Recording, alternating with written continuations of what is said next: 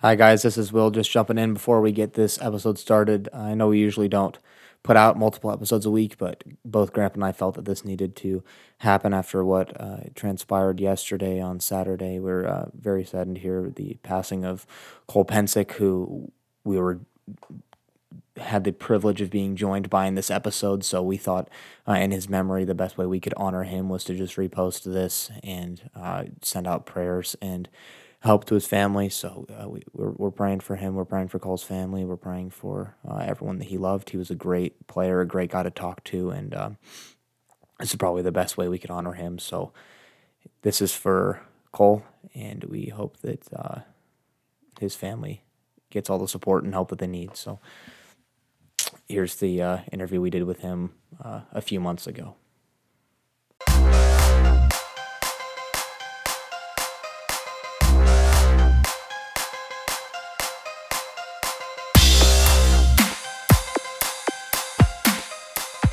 Hello and welcome to How About Them Huskers. My name is Will Nutter Francesco, and I'm joined, as always, by my grandpa, Husker Dan from Husker Max in the beautiful city of Omaha, Nebraska. Grandpa, how are you doing today? Great. We were just talking a little bit before we started the recording here, and we go here in Nebraska, and Cole knows this better than anybody. We go from in January to being Siberia, and to now we're Death Valley, and I have no idea how football players can practice and this kind of stuff. Yeah, I know they have indoor facilities, but we this is our I'm going to introduce our guest here. This is our second. I didn't realize this, but we had Russ Hochstein last week. He's an Yeah. offensive lineman, and today we got Cole Pensick. And Cole, just obviously great to have him here. But he played for Nebraska. He redshirted in 2009 and then played from 2010 to 2013. And he is the son of Dan Pensick, who was a former Husker great. And we just have a bunch of questions. The thing that stands out, back when we had a worth of crap team, his teams that he played on never lost or never won less than 9 games. He had 2-10-4 seasons and 2-9-4 seasons. What we would give for that today? Yeah, no kidding. Holy, you know. When he was playing there, Nebraska went 38-16. We're almost the opposite of that. We're 15-29. So anyhow, please welcome to our podcast the great, probably my favorite number 62, Mr. Cole Pensick. Welcome, Cole. Thanks for having me, and appreciate the introduction there. And it's a pleasure to be on your podcast. Well, we're not have to, we're going to get through this thing. And we have a time limit here, which is we don't want to seem that we're trying to be rude or anything. We have a ton of questions. And I've known Cole for how many years? 5-6 years, something like that? Yeah, 5-6 years. Yep. And we chat, we talk on the phone, and there are other questions that I don't know. And our fans want to know the real Cole Pensick. Will, do you have a question you want to ask? Yeah, I'll start off. So we like to ask all the players or just people that were around Nebraska football in general. They come on our podcast about why did you go to Nebraska versus any other school? We talked to Russ last week. He's from Hardington, Nebraska. Yep. And so he was talking about how that's just always where he wanted to go. There was never a doubt in his mind he was going to go anywhere else. Was that kind of the same for you with your dad being a former Husker player? Or was there having to be a little bit of convincing to go to Nebraska? No, I mean, once I kind of realized in high school that football was probably my best sport. Definitely growing up and being able to be around former Huskers. I mean, there was definitely the love for the program already. Unfortunately, there was a little bit of hesitancy early because as I was getting recruited, it was during the Callahan era. Oh, yeah. And not that I would have gone elsewhere, but I definitely was open to other programs around the country. But once Pelini came in, fell in love with the guy. And I mean, I knew right away that's if I was offered a scholarship to go, there was no doubt that I was going to go to Nebraska. Yeah. Who recruited you? Well, you started with Callahan, and I was trying to remember. Well, you started off as a defensive tackle at Nebraska in your redshirt year. Correct. Yep. I grew up in Lincoln, went to Lincoln Northeast, and really Coach Cotton was, I guess, the coach that throughout the whole recruiting process that kind of once he was brought on with Pelini and his staff, that's kind of who but yeah, I mean, there was no doubt. And once Pelini and his staff came, I mean, it was, as Dad kind of put it, it felt at the time that we were getting back to what Nebraska is known for. Yeah. Yeah. And speaking of you, so you started at defensive tackle, as Greg was talking about, and then you switched over to the offensive line and played center and guard. What made you why did you switch from the defensive side of the ball to the offensive side of the ball? And then also playing center and guard, which one of those, do you have a favorite position for either of those, or is the skill set kind of the same? I get center, you have to snap the ball and then get your head up quick and be ready to block. So there's a little bit faster reaction time and that kind of stuff. But what are is it harder to play one of those positions versus the other? I mean, obviously, yes, I did come in as a defensive line, and that's what I was even being recruited when Callahan was still there. I was recruited as a D lineman. Spent my redshirt season that fall on the D line, and had the fortunate pleasure of getting to watch Ndamukong Suh his senior year. And just, I mean, he's just a freak of nature. I mean, just his pure athleticism and what he was able to do from a D line position was unbelievable. But then that spring ball, that spring, the coaches came, primarily at that time, it was Sean Watson as the offensive coordinator at that time, and came in and asked if I would like to switch over to offense and try out center. Now, in high school, I played both ways.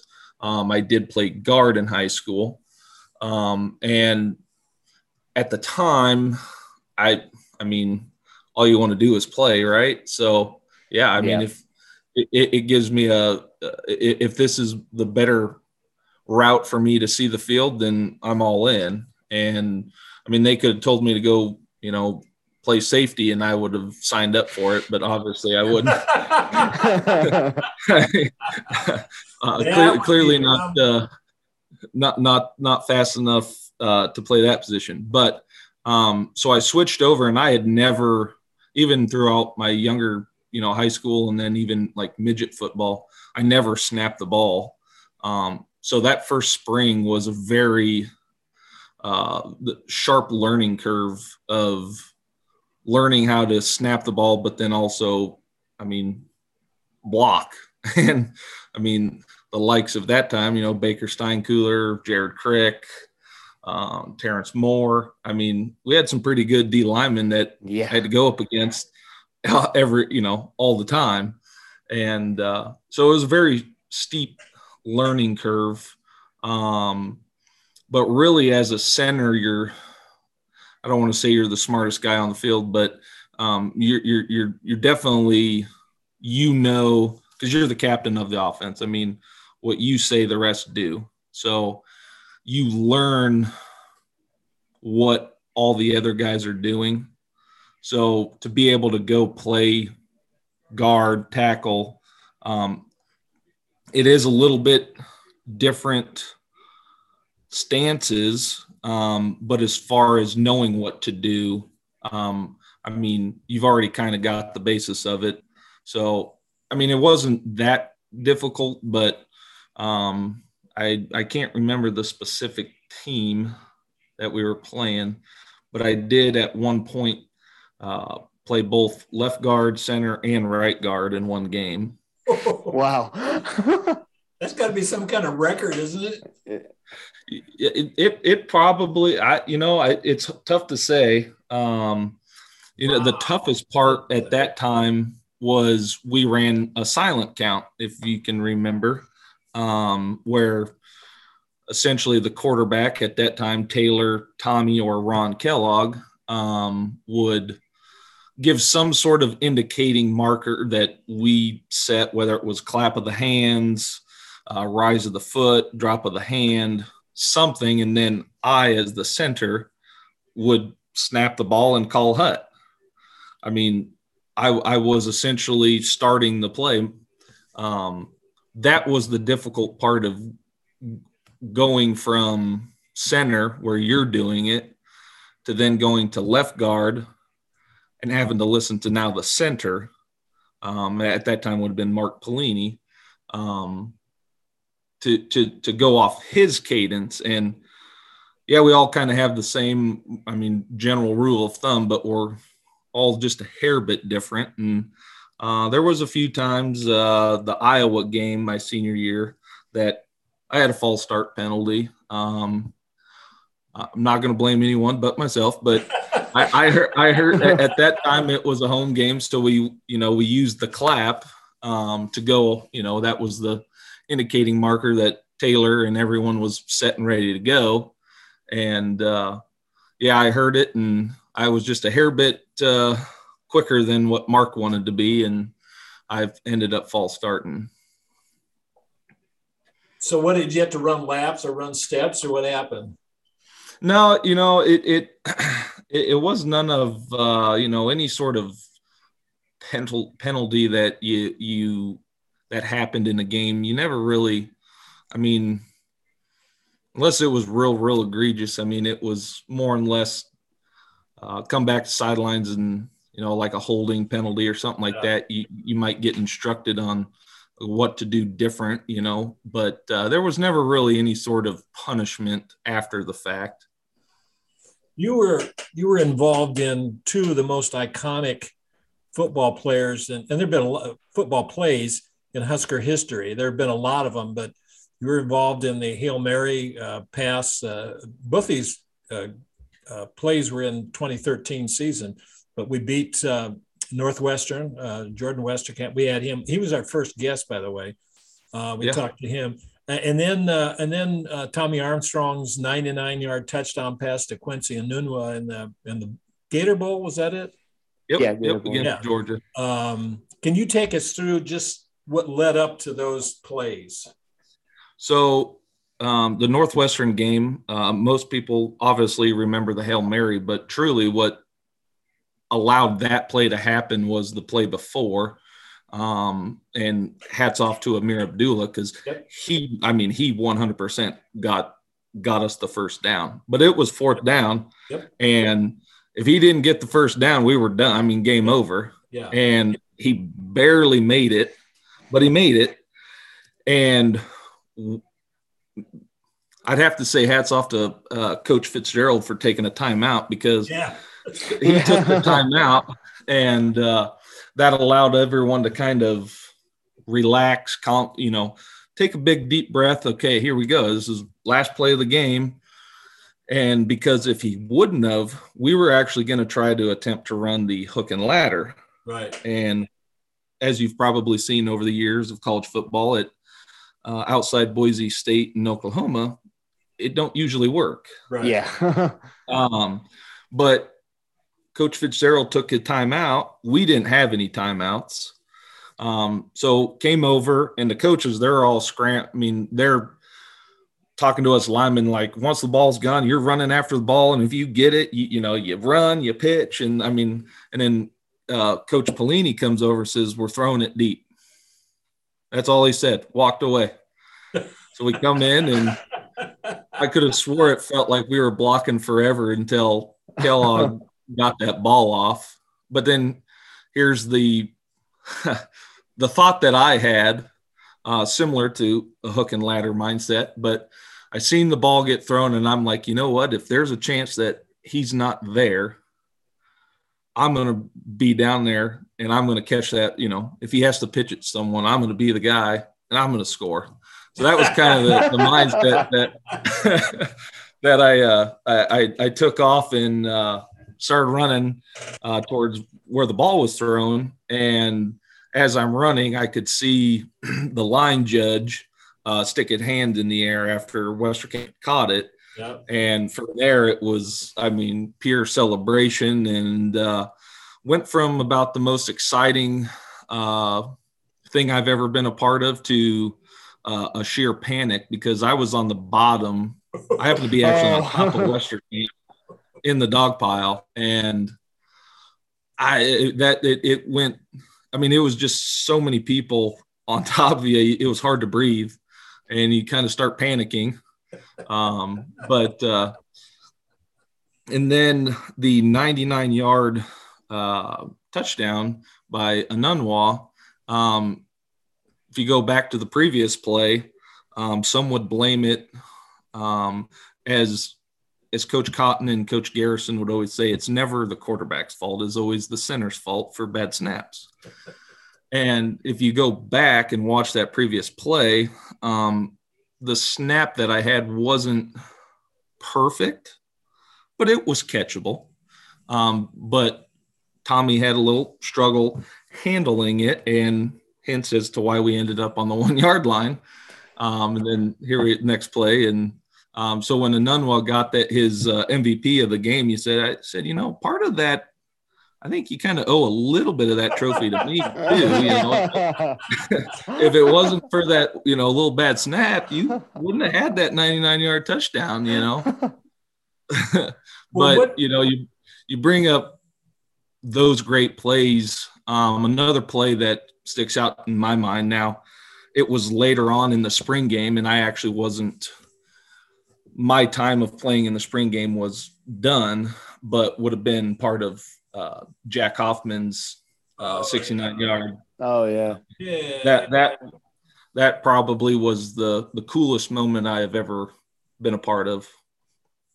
So – Yeah. We might be doing a podcast for teammates. I'm gonna have to talk to you about that after this, Grandpa. Actually, she emailed me back. So yeah. The other thing that stands out to me, and you've been a loyal supporter of Husker Fans Salute the Troops. You show up for autograph sessions. You show up for a golf scramble. And I really can't thank you enough for that. And you brought a foursome with you this past scramble in June.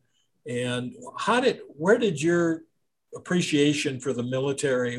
What's the genesis of that? I would have to say, my grandpa was U.S. Coast Guard, which is probably the least known. But good friend of mine out here in Columbus, he joined the Army and was airborne infantry. And just, if it wasn't for those folks, we wouldn't be able to sit here and have this conversation. We wouldn't be able to do the things that we enjoy. And sometimes we may take it for granted, but it's just the small things. I was very fortunate to earn a scholarship and get a free education and play at one of the most prestigious universities in college football. So whatever I can do to just kind of show gratitude to those, I jump on it at any time that I can. And I think it's wonderful what Salute the Troops does. I mean, bring in, I mean, we're in Nebraska. We only got, I mean, some would say volleyball too, but Yeah. we live and breathe Husker football. I mean, so I think it's great to be able to bring those folks in and just show them a little bit of gratitude that, you know, there are people that do care, and you know, their time, their service isn't unappreciated.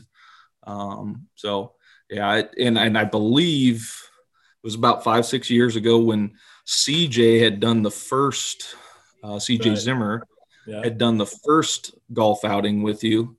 And then that following year, I think he had asked me to come on his behalf. And then from there, I kind of, we connected, and from there, I've just kind of I've always got it penciled in for next year already. I mean, Awesome. it's something that I won't miss if I can, unless I'm gone on some sort of business, but I definitely will be there. Yeah, Well, yeah. I thank you. It means a lot to me, and it means a lot, obviously, to our men and women of the armed forces. So thank you as always. Will? Yeah. So after football, you went into business. I forget what are you doing now? Is that So I'm a sales manager for a rotomolding manufacturer, Snyder Industries. We're based out of Lincoln, and we make we rotomold poly tanks for various uses. The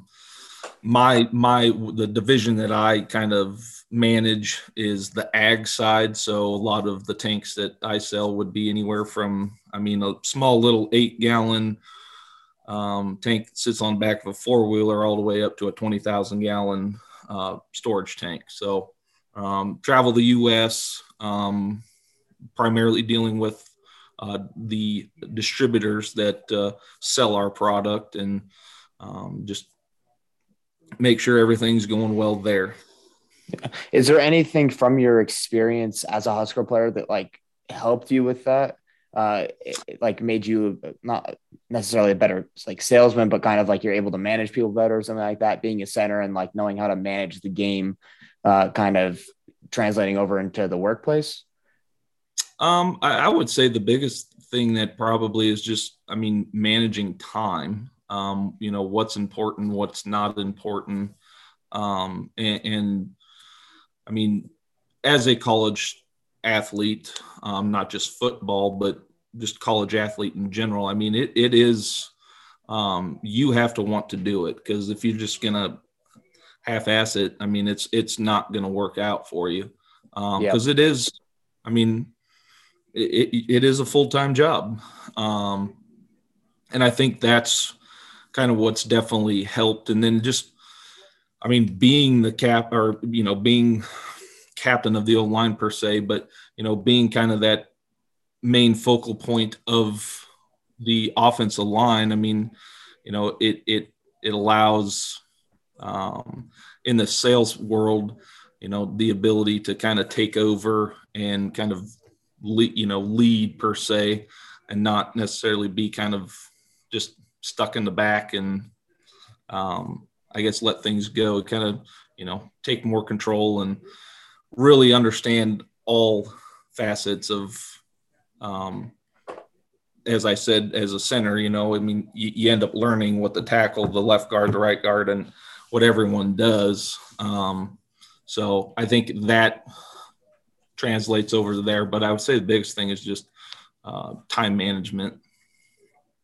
We've asked other former players, what they think of two of the big issues that I see we're kind of running out of time, I guess. I thought that was, but NIL and transfer portal. Can you share that with your thoughts on that?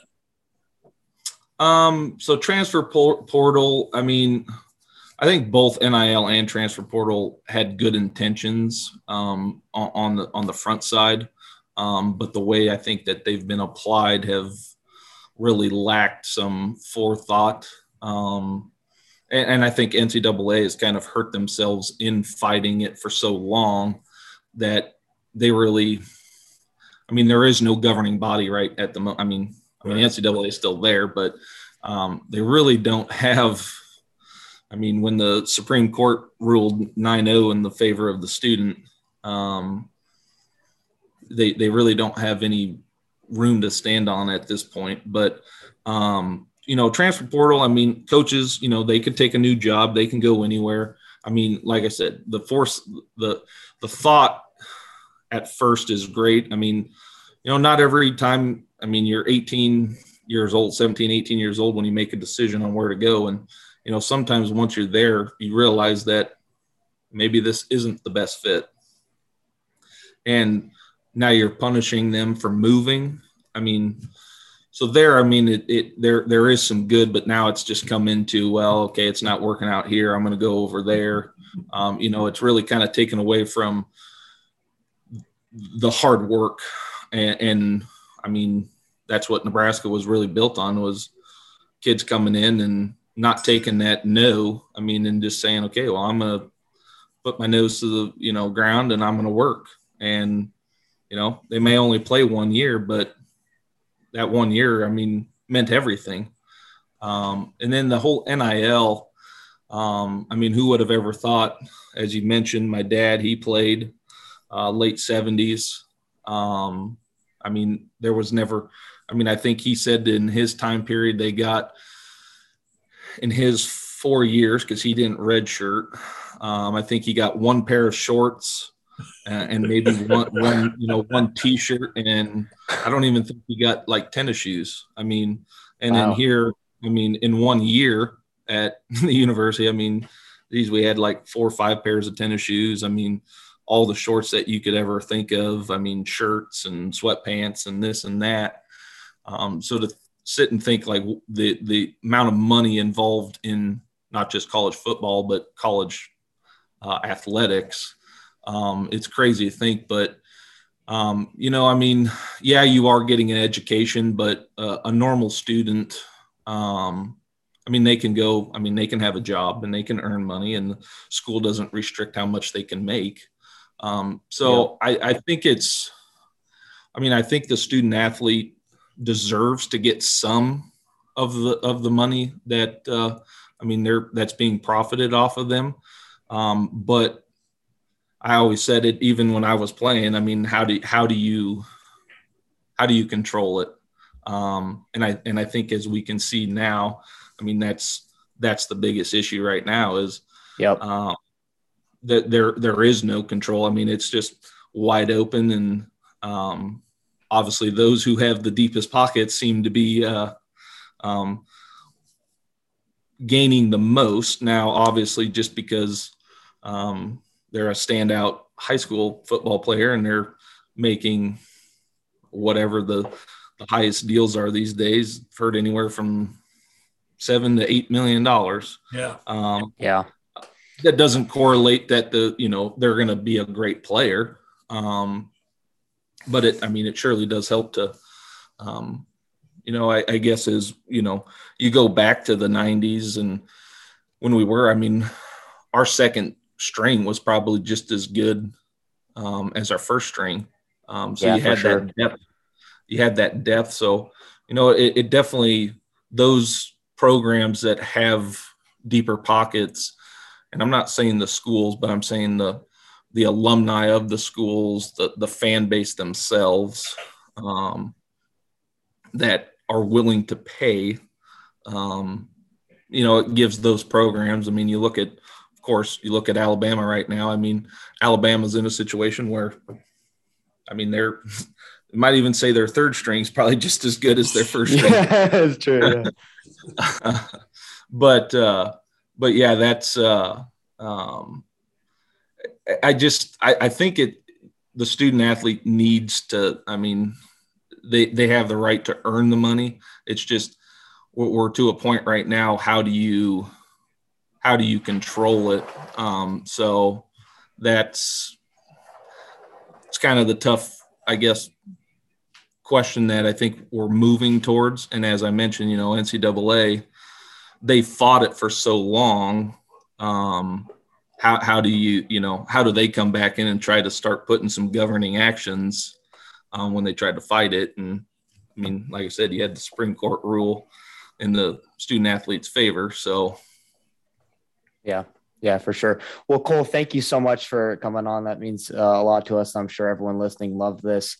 And we'd love to have you on again sometime. We'll figure that out maybe during the season sometime. But yeah, thank you so much for taking the time to come on. It was a pleasure to be on here, and thanks again for what you guys do. And Dan, thanks for what you do with the salute to the troops. And I'm not sure if I've seen when you're doing the event for the away game this year, but November, it's the weekend when Nebraska goes to Michigan. So November 12th and 13th. Okay. Yeah. Well, I'll take a look and I'll follow up and let you know if I can be there. And bring a bunch of your buddies with you. Okay. Yeah, for sure. You've been so good, and I really appreciate that. And thanks again for being on our podcast. You're a great American, my friend. Thank you, Dan. All right. Thank you, Will. Awesome. Appreciate you for having me on, and go Big Red. Awesome. Yeah. Go Big Red. We will talk to you guys next week, maybe with another guest, maybe just talking about what the season's going to be like. But as always, this podcast is for you guys, not for us. It wouldn't be so successful if you guys didn't listen. So thank you again for downloading every single week, listening. And it just means it means a lot to us. And if you haven't, make sure you leave a 5-star review for us. Helps us out a lot, helps new people find the show. And make sure tell your friends, tell your enemies, tell everyone that you know about the podcast. Spread the word.